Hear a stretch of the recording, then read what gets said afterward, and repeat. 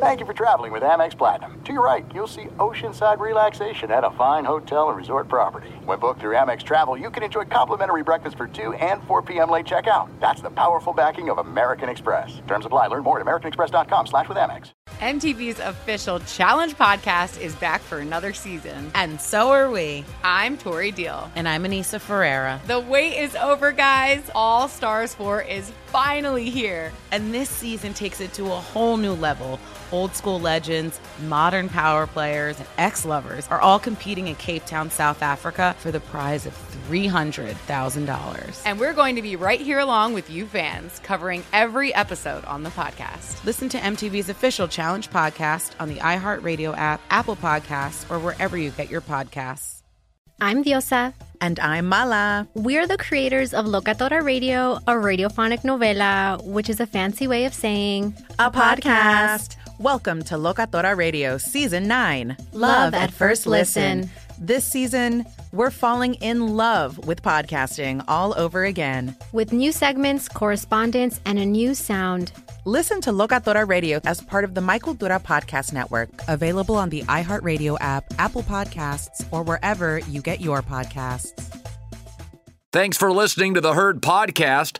Be sure to catch us live every weekday on Fox Sports Radio at noon to 3 Eastern, 9 a.m. to noon Pacific. Find your local station for the Herd at foxsportsradio.com or stream us live every day on the iHeartRadio app by searching Fox Sports Radio or FSR. Now let's get this party started. You're listening to Fox Sports Radio. Here we go. It's Hour 3. Live in Los Angeles, it's the Herd. Wherever you may be and however you may be listening. Thanks for making us part of your day. J-Mac, I just noticed this. I've been dialing in on some NBA starting tonight. Oh, wow. Phoenix Suns, 4 in a row. Woo! Woo! In the Valley. Starting to warm up a little bit. They're hotter than Michael Penix right now, huh? Well, they're not that hot. Great to have you in, everybody. Magical night last night. Joel Klatt showing up this hour. And, chills, exhausted, so much fun. It was an unbelievable night for college football with Jim Harbaugh and the Michigan Wolverines kicking off a thrilling win over Bama, and now hopefully the most overblown drama in college football history can be put to rest. That the only reason Harbaugh and Michigan were winning because they were stealing signs from some low-level, irrelevant staffer who on a shaky iPhone, doing what the rest of college football fans do, iPhone taping, and then handing it to an assistant, although Harbaugh still says, I didn't hear about it, I didn't know about it. Hopefully it puts it to rest. Because they didn't have that sign stealing against Penn State, against Ohio State, and against Alabama, that we know. And they went 3-0 and pushed all three of them around late in the game. For all the Harbaugh critics for years and years and years, the other networks got a lot of them. Don't you feel a little silly this morning? He wins everywhere, immediately, physically, gets in your head. Small college, Pac-12, Super Bowls, Big Ten.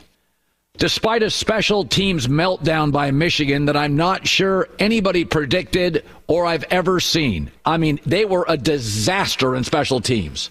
They still beat Alabama and were clearly superior in the trenches. And that's why they're such a tough matchup for everybody. Listen, I hope Harbaugh stays in college. He's polarizing. He's dramatic. He's a disruptor. He's authentic. He's different. But most of all, he's just great. And now the Big Ten is adding Washington and Oregon, SC, UCLA, and can go toe-to-toe with the SEC finally. Hell, it may be better. But Harbaugh always had a hole, and it's one that even his fans, and I'm one, had to acknowledge. Why was he so bad in bowl games? Was it his intensity? Did he wear out his team? He was like bad in bowl games. Not last night. And beating the king, Nick Saban, and out-coaching him puts that to rest, too. It was a bad 3.5 hours for all of Harbaugh's critics. and it's been a bad year for them. This is a remarkable team that even with a special teams meltdown for the ages, beat the reigning dynasty, the team that beat Georgia. By the way, that final play call by Alabama, what else are they going to do? They have a high school offense. They can't really throw the ball down the field. The receivers aren't nearly as good as they were several years ago. And Michigan and Harbaugh sniffed it out. Jim Harbaugh outcoached the king. I think Michigan is the best team in college football. They're favored against Washington. It's a tough matchup for Washington because what Texas does poorly, Michigan does well. But instead of worrying about that, just for the moment, let's tip and raise a glass to Harbaugh, shall we? Even the haters. He now owns the Big Ten.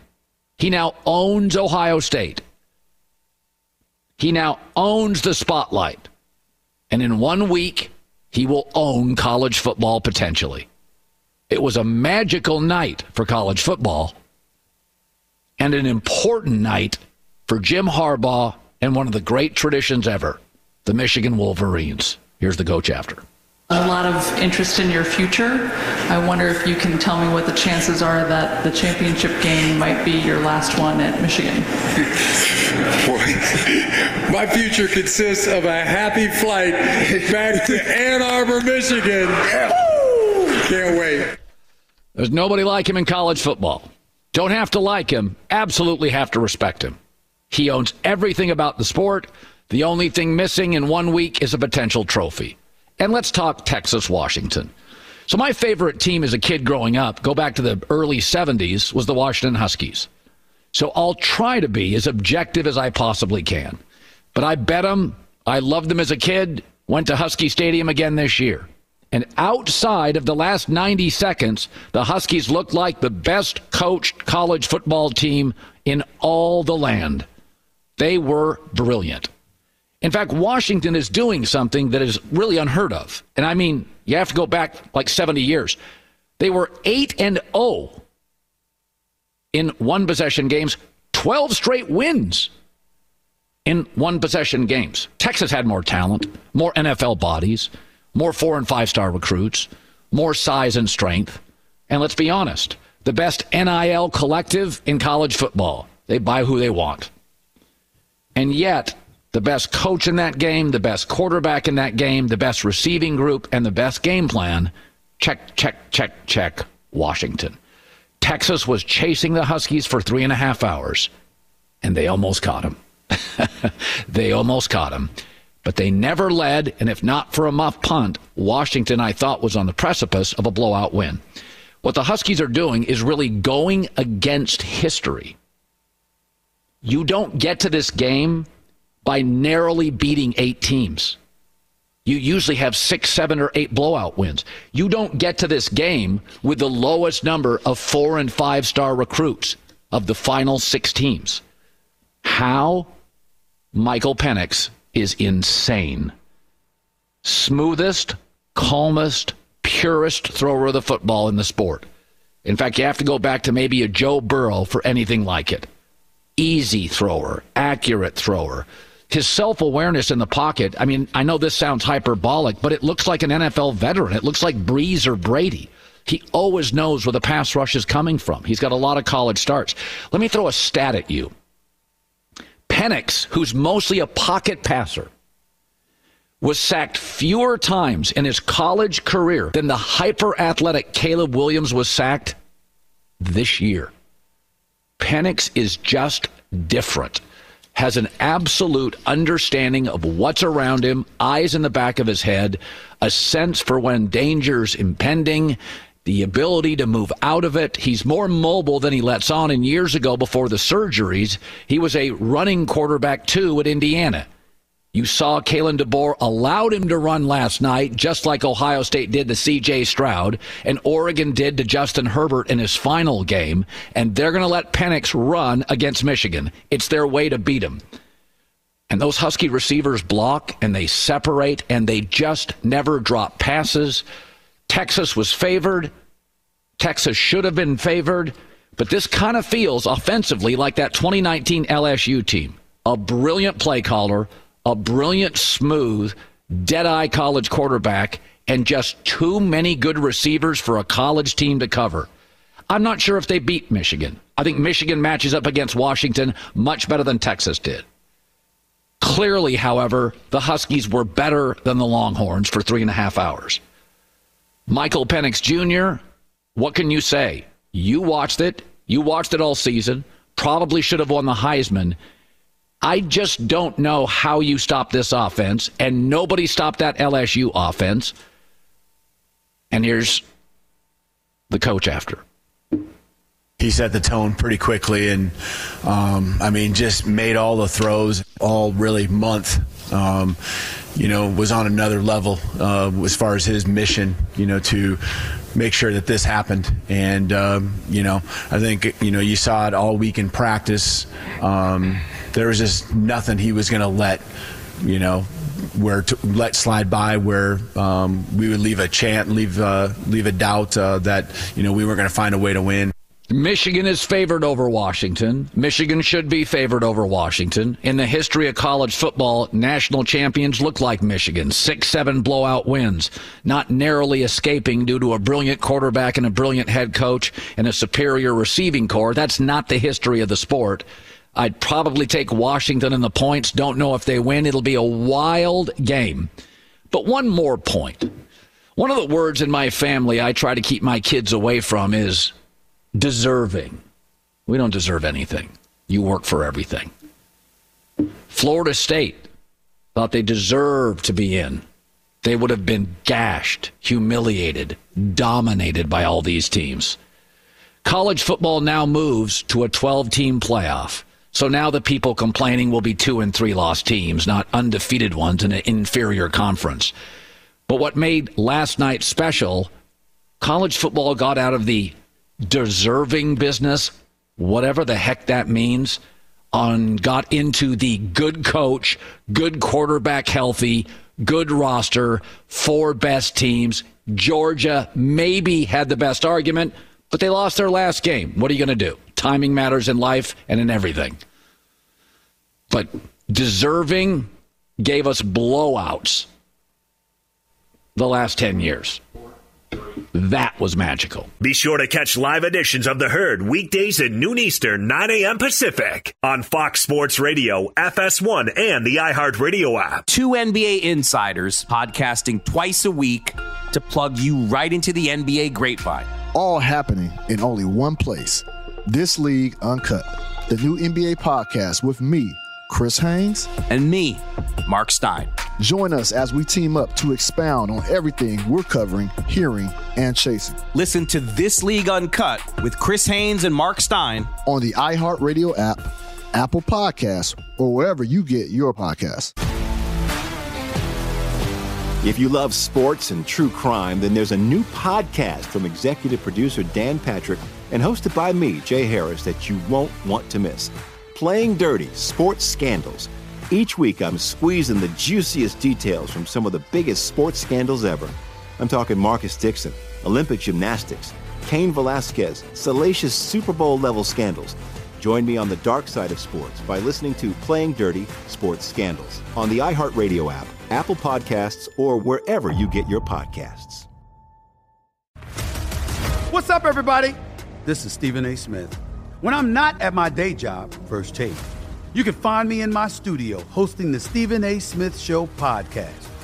Tune in every Monday, Wednesday, and Friday, at the very least, as I bring you all new episodes that feature the biggest headlines in the world of sports, pop culture, business, and politics.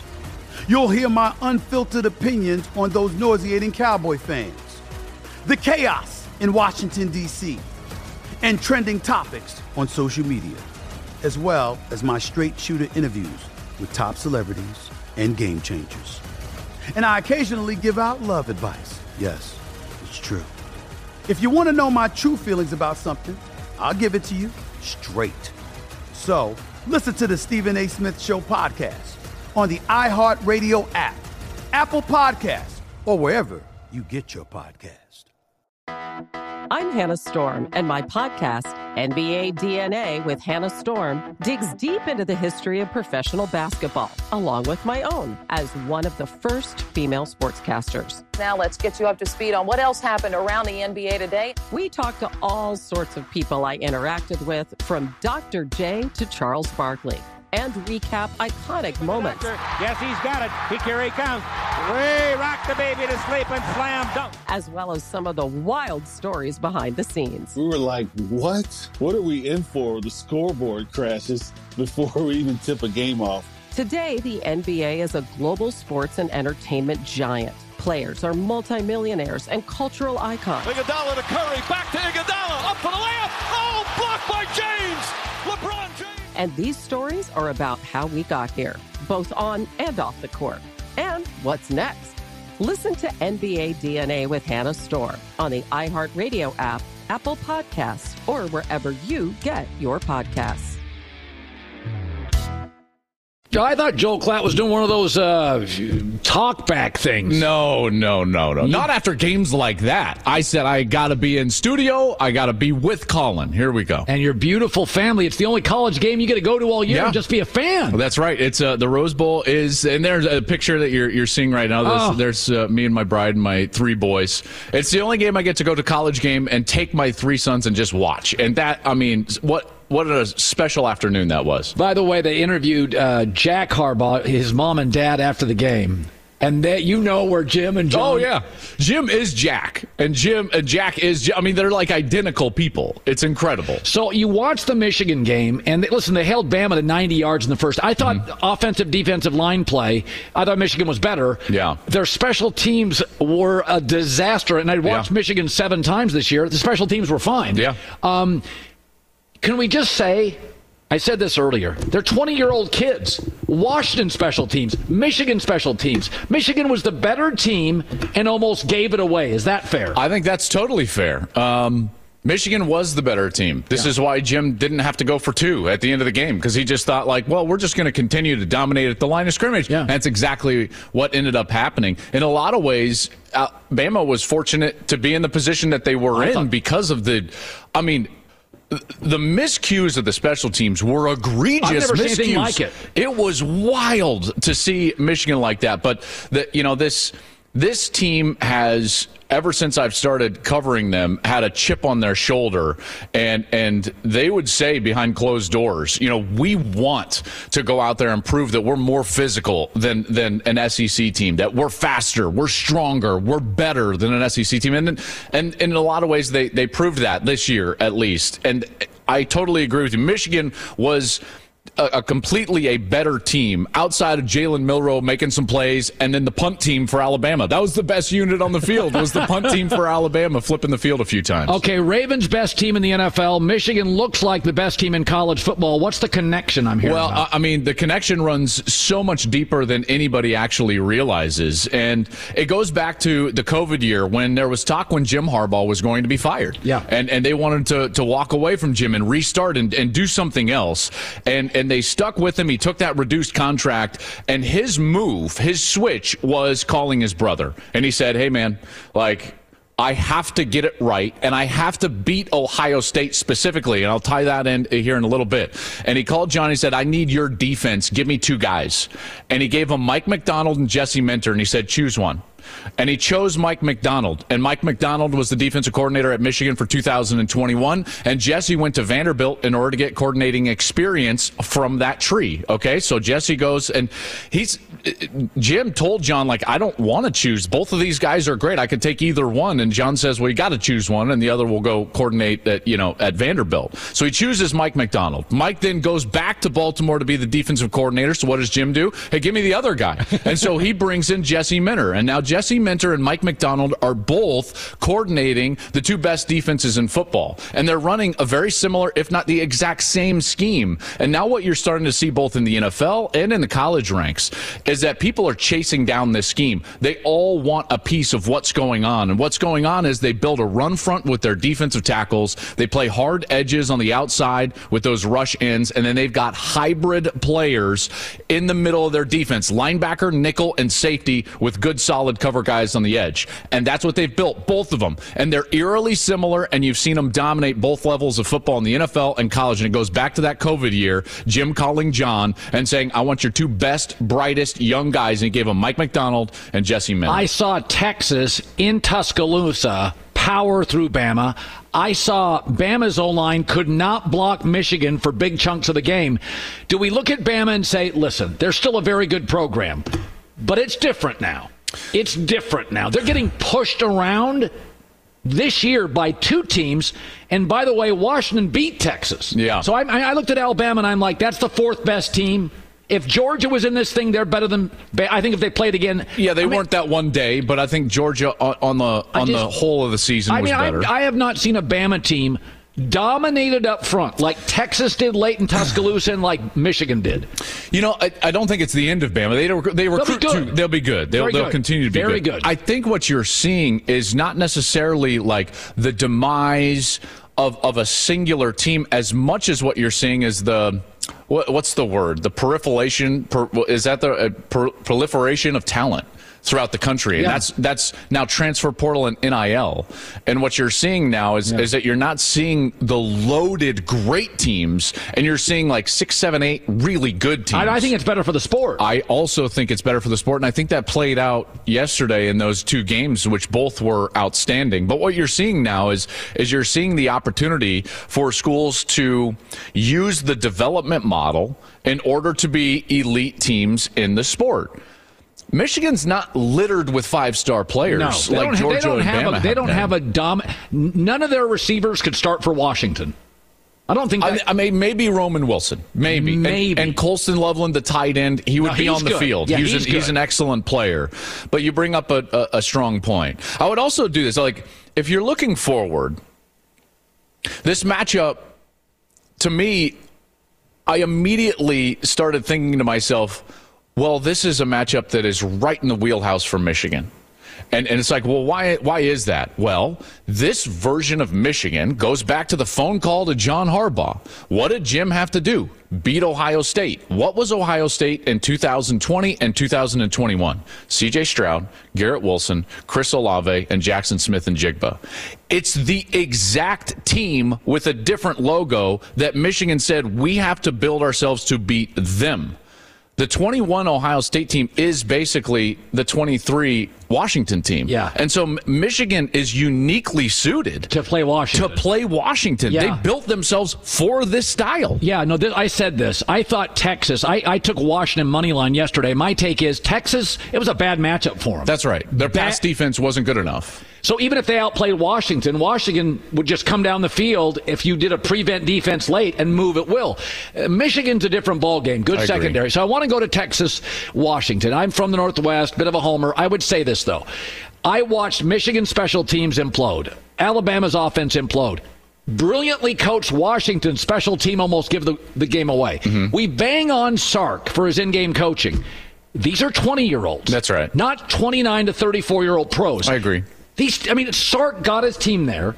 He won in Alabama.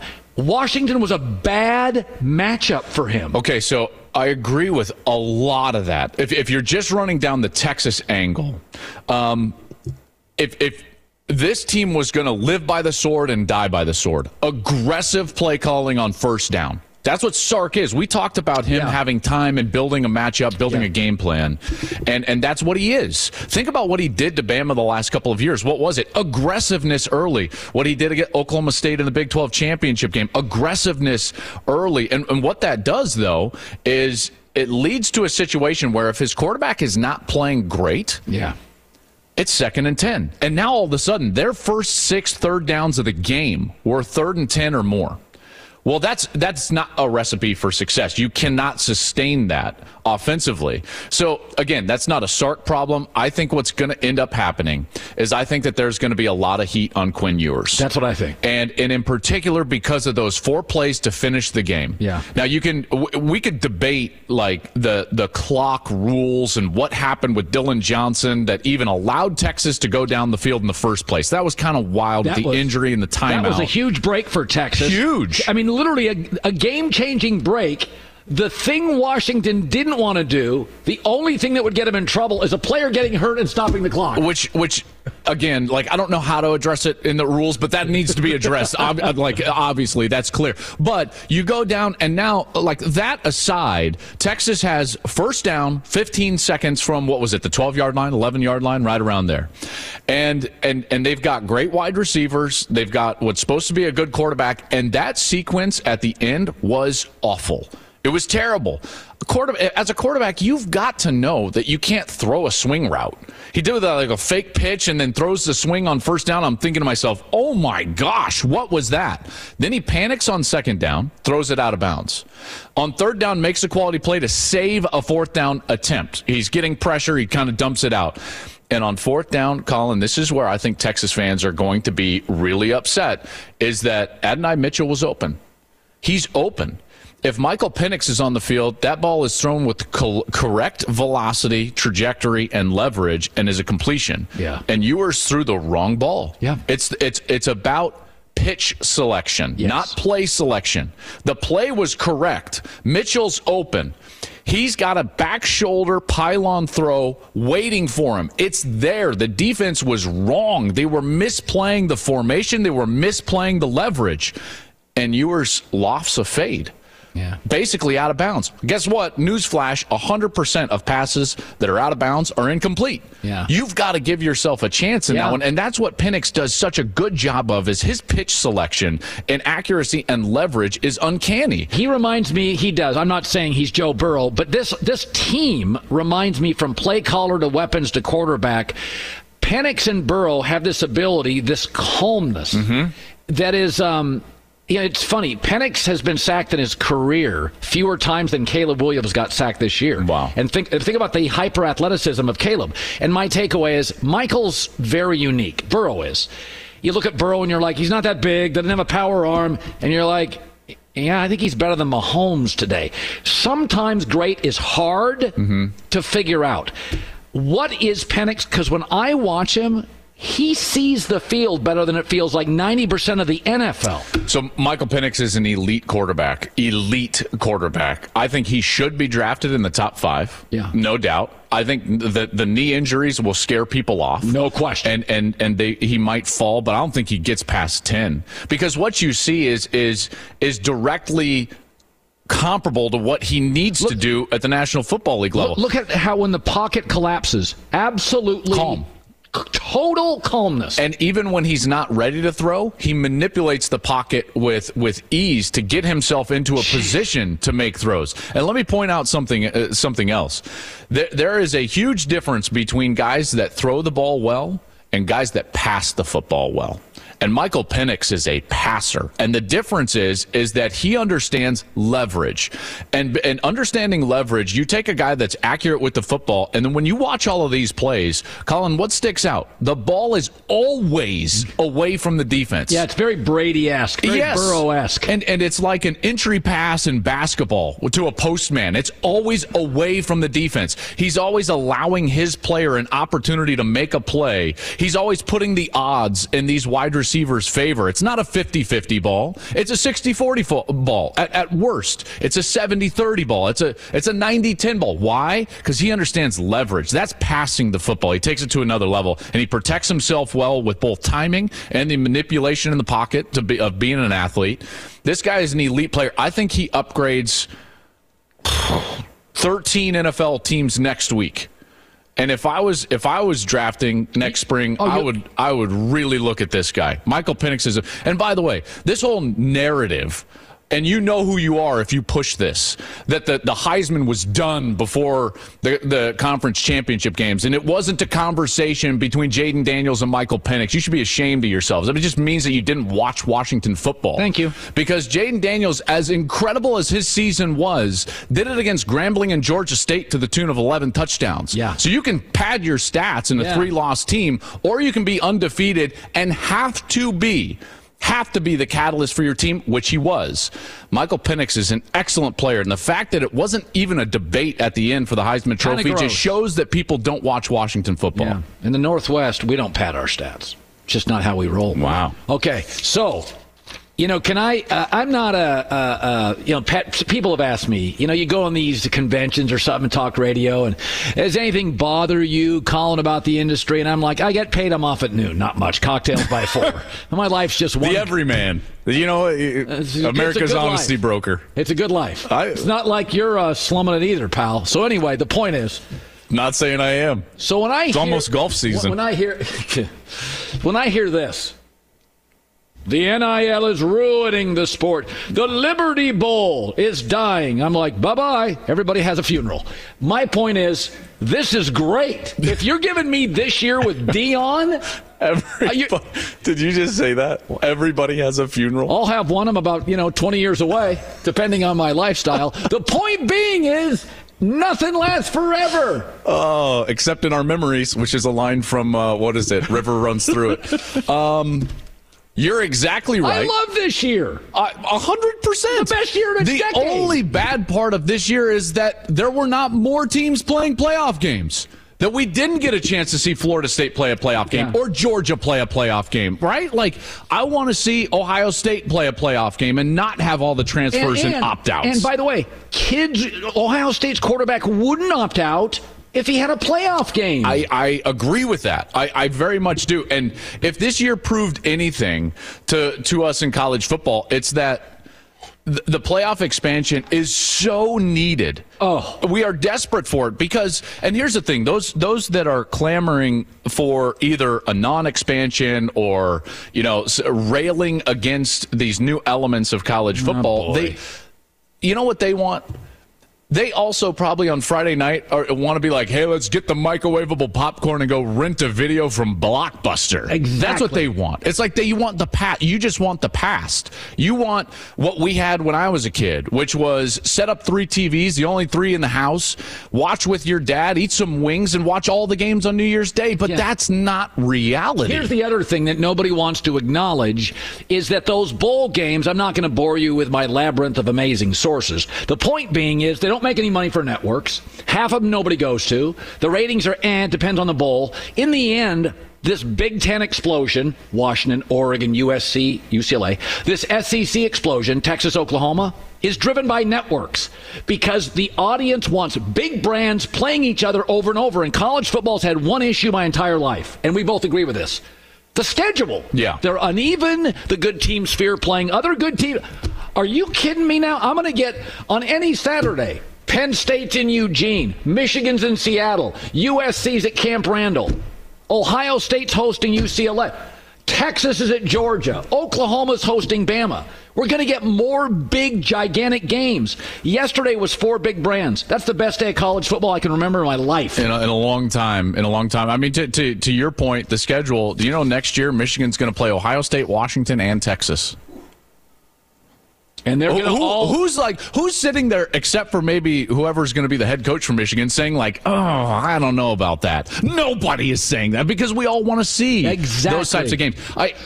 This new era of college football, I think, is going to be great. What we need is just some guardrails, and we need some little tweaks. Like, for instance, Colin, we should have the playoff start right after the regular season. When college football is hot, continue playing. I don't know. Like, that's a thought. Well, hasn't December been dead forever? Of course. You sit around waiting for the Sun Bowl.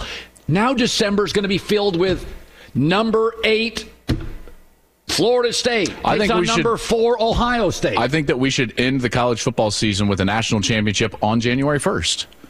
I think the national championship, if you're asking me if I'm in the room, I'm saying that setting, Michigan and Alabama, the sun setting with the San Gabriels, the Rose Bowl, that tradition, the longest running bowl game in football, right? But longer than the Super Bowl, any of them. Yeah. That should be the national championship game every year. It makes the most iconic brand in college football, the Rose Bowl, the ultimate destination for every team in college football. And you end it on the 1st before the NFL gets to the playoffs. Then you can open up the transfer portal. Then you can have high school recruiting, and you fix the calendar and scheduling and destination all in one fell swoop. You know, I said one of the things I love about college football, and I hear this occasionally, well, it's not as good as the NFL. All right, time out. You're right. NFL's Ritz-Carlton, it's closer to Marriott. But I've been to the Marriott Sports Bar, 3 cocktails deep, kids at the pool. That's a good time, too. I think it's a little bit more like Hampton by Hilton, if you know what I mean. Free breakfast in the morning, coffee, waffles. So here's my point. You know how they always say this when you have kids? The years fly by, the days are long. College football's got kids. They screw up. The special teams are embarrassing. It's driving you crazy. But as a consumer, I'm exhausted watching college football because I've got kids and their careers are at stake. When I watch the NFL, LeBron James, or I watch Patrick Mahomes, I don't sweat. They're all rich. They're all great. College football's flaws? Yes, it's not. It's not the most expensive hotel on the block, but it's fun. It's vulnerable. It's kids. It's drama. It's also tribal. Remember, none of you that go to an NFL game or watch an NFL game were a part of that organization. But if you went to Michigan, you are Michigan. If you went to Alabama, you are Alabama. It's a part of you. It's like Thanksgiving dinner. It's your family. Yeah. And so the tribalism of college football is actually much greater than any pro sport. I get it. Like, the quality of the actual sport is better, but the entertainment value and the tribalism of college football is starting to become very, very good. And by the way, it's so far and away the most popular of any other sport in our country outside of the NFL. I mean, it's far and away more popular than the NBA or hockey or Major League Baseball, for that matter. It trumps all of those by a wide margin. Ohio State and Michigan had 19 million viewers. The next time even a World Series game gets 19 million viewers, 19? Let me know. 12. That's my point, right? And why? Because it's tribal. Well, and the other thing that was great yesterday, Washington dominates Texas, but their 20-year-olds made egregious mistakes that you don't make in the NFL. Those games would have been over in the NFL. Washington wins by 10. But in college, you keep letting teams back in. Yeah, Michigan exciting. Special teams, they just kept letting Bama back in the game. So the flaws end up being just jet fuel for drama. Yeah. Those games, Michigan was better and Washington was better for most of the game. But the mistakes and what kids do made those games riveting. I was exhausted. Do you know how many times you're having a great family dinner and then all of a sudden it's just like something spills? Because it just got a little bit crazy and out of hand. It's like, and it spills, and it's like, oh, darn. Well, you know what? It's life having kids. I like that analogy a lot. And the tribal nature of it, I think, is important. All right, I'm done talking. Klatt, you drove. You had some kind of... I came up here just for you. It's like 2% J-Mac, 98% you. Yeah. You know, we're trying to reduce J-Mac's role. Yeah, because it's... well, then, you know what? Act like I didn't bring him up. All right, sorry, J-Mac. Everybody has a funeral. I'm not wrong. We'll take a break. Back in a second. Be sure to catch live editions of The Herd weekdays at noon Eastern, 9 a.m. Pacific. If you love sports and true crime, then there's a new podcast from executive producer Dan Patrick and hosted by me, Jay Harris, that you won't want to miss. Playing Dirty: Sports Scandals. Each week, I'm squeezing the juiciest details from some of the biggest sports scandals ever. I'm talking Marcus Dixon, Olympic gymnastics, Cain Velasquez, salacious Super Bowl-level scandals. Join me on the dark side of sports by listening to Playing Dirty: Sports Scandals on the iHeartRadio app, Apple Podcasts, or wherever you get your podcasts. What's up, everybody? This is Stephen A. Smith. When I'm not at my day job, First Take, you can find me in my studio hosting the Stephen A. Smith Show podcast. Tune in every Monday, Wednesday, and Friday, at the very least, as I bring you all new episodes that feature the biggest headlines in the world of sports, pop culture, business, and politics. You'll hear my unfiltered opinions on those nauseating Cowboy fans, the chaos in Washington, D.C., and trending topics on social media, as well as my straight shooter interviews with top celebrities and game changers.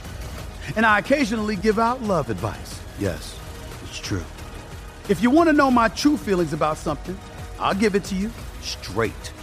So, listen to the Stephen A. Smith Show podcast on the iHeartRadio app, Apple Podcasts, or wherever you get your podcast. I'm Hannah Storm, and my podcast, NBA DNA with Hannah Storm, digs deep into the history of professional basketball, along with my own, as one of the first female sportscasters. Now let's get you up to speed on what else happened around the NBA today. We talked to all sorts of people I interacted with, from Dr. J to Charles Barkley, and recap iconic moments. Yes, he's got it. Here he comes. Way rock the baby to sleep and slam dunk. As well as some of the wild stories behind the scenes. We were like, what? What are we in for? The scoreboard crashes before we even tip a game off. Today, the NBA is a global sports and entertainment giant. Players are multimillionaires and cultural icons. Iguodala to Curry, back to Iguodala, up for the layup. Oh, blocked by James. LeBron James. And these stories are about how we got here, both on and off the court. And what's next? Listen to NBA DNA with Hannah Storm on the iHeartRadio app, Apple Podcasts, or wherever you get your podcasts. Oh, glorious day. Big college football next Monday night. Michigan, Washington. Wolverines favored by about 4. That's what they should be. They match up with Washington pretty well. Here's J. Mack with the news. No. Turn on the news. This is the Herdline News. Let's start with the Dolphins, who are coming off that blowout loss to the Ravens. They're just leaking oil now. Bradley Chubb is done. Waddle's not looking good. They're underdogs at home. However, Mike McDaniel is not concerned about his team's mentality heading into the Week 18 matchup with Buffalo. I'm firmly confident that you guys are going to approach it the way that I would hope, and that it's kind of become our standard, which is run from nothing, own it, and then if you're trying to do anything worthwhile, you have to assess, okay, well, is this hard? It is hard. That probably means that this is your opportunity to separate yourself as a team and handle this in ways other teams wouldn't. Yeah. I just think Bradley Chubb hurt, Jalen Waddle out. That's a tough game against the Buffalo team that's beat you 8 of 9. They just can't stop Josh Allen. They've just struggled. Not great. Also, NFL is so much about timing and injuries and attrition. Remember when the Chiefs got to the Super Bowl and they lost their right tackle during the year, their left tackle? Miami's falling apart physically. I don't know that lose I'm ready. Your best edge rusher. You're not ready to bet Buffalo here, though. Favored on the road, are you? Yeah. Oh, I'm not ready to go that far. I think Buffalo wins, but What's the line? Buffalo 3. I'd take Buffalo. Really?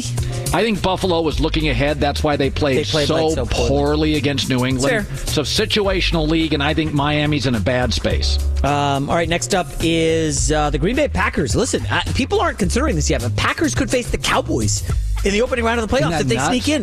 Listen, you love Jordan Love, so we'll see. Love him. No, you like a good 7-game stretch. Now, the Packers still have to beat the Bears to secure a wild card spot, which is exactly where they were last season. Remember, to face the Lions on Sunday Night Football. Yeah. They missed the playoffs, and Jordan Love is very aware of that fact. The mindset is go win. We know exactly what we have to do. Got to go win next week at home. But, yeah, I mean, everyone, I think, remembers last year. A lot of the guys were on the team. We know exactly how it went down and just how kind of sick that taste was, losing that game and, not making it to the playoffs. So I think a lot of guys in that locker room remember that. But at the same time, it's a new year. So we got that mentality that we just got to go win, go handle business next week. But, I mean, we've had the mentality that every game so far has been a playoff game. Listen, if you're a Green Bay Packer fan, you have got to love the fact that Jordan Love, 4 to 5 receivers, 2 rookie tight ends, these guys are all going to grow together for the next 2 to 3 to 4 years. I mean, their future. Once again, Green Bay, I don't know how good they'll be defensively. That's always the issue. But they're set up. This receiving core, they got dudes, and they're all free for the next 3 years. They're all kids. I'm so excited for the Packers. Well, I'm just saying, I didn't know if Jordan Love could play, but their skill people are fantastic. It's the best group, twitchiest group of young receivers in the league. They're all. Well, Baltimore's guys aren't all young, but I love Baltimore's group. Bateman and I think Aguilar, Zay Flowers. Like they got Zay Flowers has been remarkable. So's the other kid, Lively. He's been the tight end. I think Isaiah Likely. He's very good. My bad. Final story, and then I'll hit you with a breaking news that I just saw. First of all, the Bucs find themselves in a must-win game after that choke job against the Saints last week. Yeah, they got to just beat Carolina. They're favored, right? They should be able to look at that. 5.5 on the road against Carolina and Bryce Young. Baker Mayfield suffered a rib injury, but Todd Bowles said that Baker will be fine. Boy, for all the money Baker was in line to make, Colin, all he had to do was beat the Saints last week. Well, he was terrible. First of all, the Saints have better players. I don't know, man. I think. Well, listen, I'm so salty. I had the Bucs in that one. So it was Dennis Allen had a rare, great game plan. I mean, they did. I'm not a fan, but I thought they were really. I thought the Saints played one of their best games of the season. I think Bryce Young had like 100 yards passing last week. Tampa's going to win this game. Tampa's going to win this game. David Tepper owner situation. So just to wrap up, the Jets just released. Literally, Dalvin Cook just was released by the Jets. Why did they go get him? So that he can latch on with another team for the playoffs. I mean, they barely used him, so he's got fresh legs. I don't know what. I mean, he talk about going from really good to just what is he anymore? Dalvin Cook was really, really good last year. Yeah. 2 years ago, he was elite running back, and now it's like, is anybody going to grab him for the playoff run? I would look at the Ravens. Right? They've lost Keaton Mitchell. That's interesting. And they lost, the Ohio State guy who they lost early? J.K. Dobbins, there you go. Yeah. So it's like Justice Hill, Gus Edwards. Gus Edwards pretty good. I think they'll kick the tires on Dobbins. That's a good call on that. It is a good call. That's what I did. Yeah, despite the disagreement from Joel Klatt. No, J-Mac with the news. Well, that's the news. And thanks for stopping by. The Herd Lie News. We talked about that interesting leak today by somebody in the Bears organization to Jeremy Fowler at ESPN, reputable reporter, how Justin Fields could fetch a second-round pick. There's going to be great discussion on this because Jaden Daniels, Bo Nix, Michael Penix, J.J. McCarthy have all looked great in the draft. And, you know, C.J. Stroud and Herbert had great bowl games, and everybody's like, whoa, whoa, whoa, whoa, whoa. What? All these quarterbacks, these college quarterbacks outside of Caleb Williams, who's going to go number one, they've all had really good bowl games.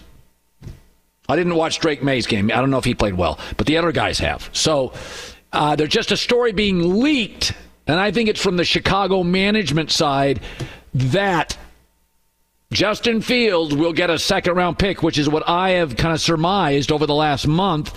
I think Atlanta works. I think Washington would consider him. I think he's worth a second-round pick. I do think, I've said before, he's a bit of a YouTube quarterback. He's great in highlights. He's great in 12-second moments. He's a better version of Sam Darnold, where you see bits and pieces of him and you're like, you could put together a 4-minute tape and he looks like the greatest quarterback of all time. Drake May opted out of the bowl. I didn't watch that bowl game, so I don't. So Drake May opted out, didn't play. But Jaden Daniels was great. Bo Nix was great. Michael Penix was great. J.J. McCarthy was highly effective last night. So it's going to be very interesting. The pressure, all these quarterbacks, very interesting. Very interesting. You got 4 in the top 10, right? Bo Nix. No, if you put the mock draft up, I think I know where everybody goes. Well, actually, you don't have Nix in the top 10. Okay, I'll tell you right now. Bears go Caleb Williams. Right. Commanders go second-best quarterback. My guess is they'll go Jaden Daniels or Drake May. Patriots will then go Penix or Drake, somebody else. Arizona goes Harris and the receiver. I don't know what the Giants do. They could go the receiver LSU or the receiver Washington. They need a weapon. They have a left tackle. Oh, they need they don't have weapons. They don't have a number one receiver. That's fair. So they'll go for the second best receiver. Chargers will go for Brock Bowers at tight end or trade down. Why are we not saying the Giants would get a quarterback? Daniel Jones. I would. The Mara family, they like Daniel Jones. I don't know. Not what I would do. Chargers will get the tight end or move down. Titans, I think, have to consider a quarterback, but it's a defensive culture. They may go rush end. Jets will get a left tackle. Falcons will go quarterback, somebody, and the Bears will probably go best defensive player on the board. Yeah, so Falcons could be looking at Justin Fields or the 4th best quarterback coming out. I think you got to go Fields if you're Atlanta. Well, I mean, Russell Wilson will be out there, too, for whoever's interested in him. I think Bo Nix is out of the first round. Out of the first round? Or, excuse me, out of the top 10, mid-first round. I think Denver, Bo Nix looks very interesting. could run a very schemed up. Oregon had a very schemed up offense. Safe, smart quarterback. First two, you have two reads or move. And Bo Nix, Sean Payton's going to give you a 1, 2, maybe a third read and move. And so I think he works. He'll be cheap. That will mitigate some of Russell Wilson's massive cap hit as they move him and try to get a pick for him, a third-round pick or something. How about this? Seattle misses the playoffs with a loss this weekend. Justin Fields to Seattle? Seattle's got some guys. If you're asking me on Seattle, I've said they've got so many good young players. They got 2 backs, 3 corners. Well, the defense was abysmal. I would move personnel and draft picks for Seattle to get one of the top 4 quarterbacks. Whoever it is, I would do it. Hey, what about Penix? Penix, Huskies, the Seahawks. Pete Carroll knows the Pac-12. Has connections. Not crazy. No. Not crazy. See you tomorrow. MTV's official Challenge podcast is back for another season. And so are we. I'm Tori Deal. And I'm Anissa Ferreira. The wait is over, guys. All Stars 4 is finally here. And this season takes it to a whole new level. Old school legends, modern power players, and ex-lovers are all competing in Cape Town, South Africa for the prize of $300,000. And we're going to be right here along with you fans, covering every episode on the podcast. Listen to MTV's official Challenge podcast on the iHeartRadio app, Apple Podcasts, or wherever you get your podcasts. I'm Diosa. And I'm Mala. We are the creators of Locatora Radio, a radiophonic novela, which is a fancy way of saying a podcast.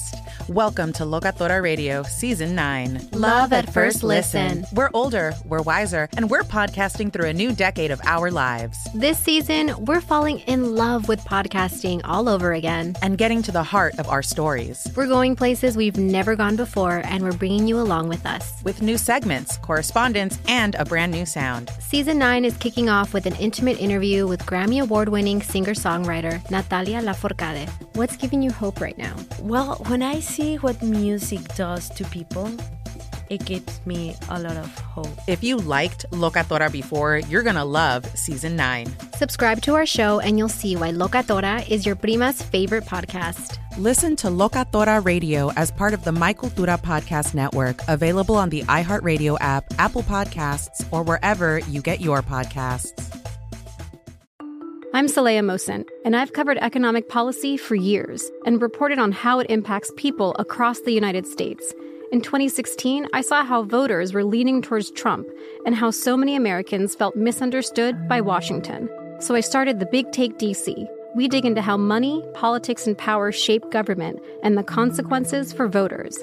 With new episodes every Thursday, you can listen to The Big Take DC on the iHeartRadio app, Apple Podcasts, or wherever you get your podcasts.